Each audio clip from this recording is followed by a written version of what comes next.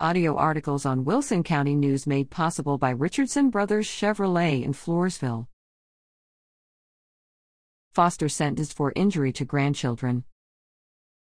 Samantha Foster, charged with 3 counts of injury to a child causing serious bodily injury, was sentenced February 18 to 25 years in prison. A Wilson County jury determined Foster's punishment after hearing 2 full days of trial testimony. Foster changed her initial plea of not guilty to guilty after the initial testimony.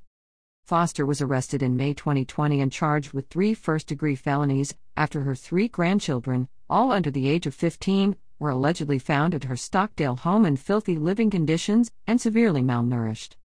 Testimony described the starvation as so severe that 2 of the 3 children were likely within days of death, District Attorney Audrey Louie of the 81st Judicial District said after the trial. Foster was turned in by her 11-year-old daughter, who texted 911 for help.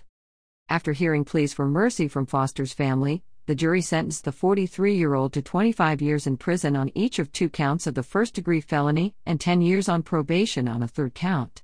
The prison terms will be concurrent, rather than consecutive. Our office asked the judge to stack those sentences, but the court declined and only stacked the probation sentence, Louie explained. Her probation sentence will begin after she completes her prison time. Foster will be eligible for parole after serving 12.5 years in prison. The children have been placed with foster parents.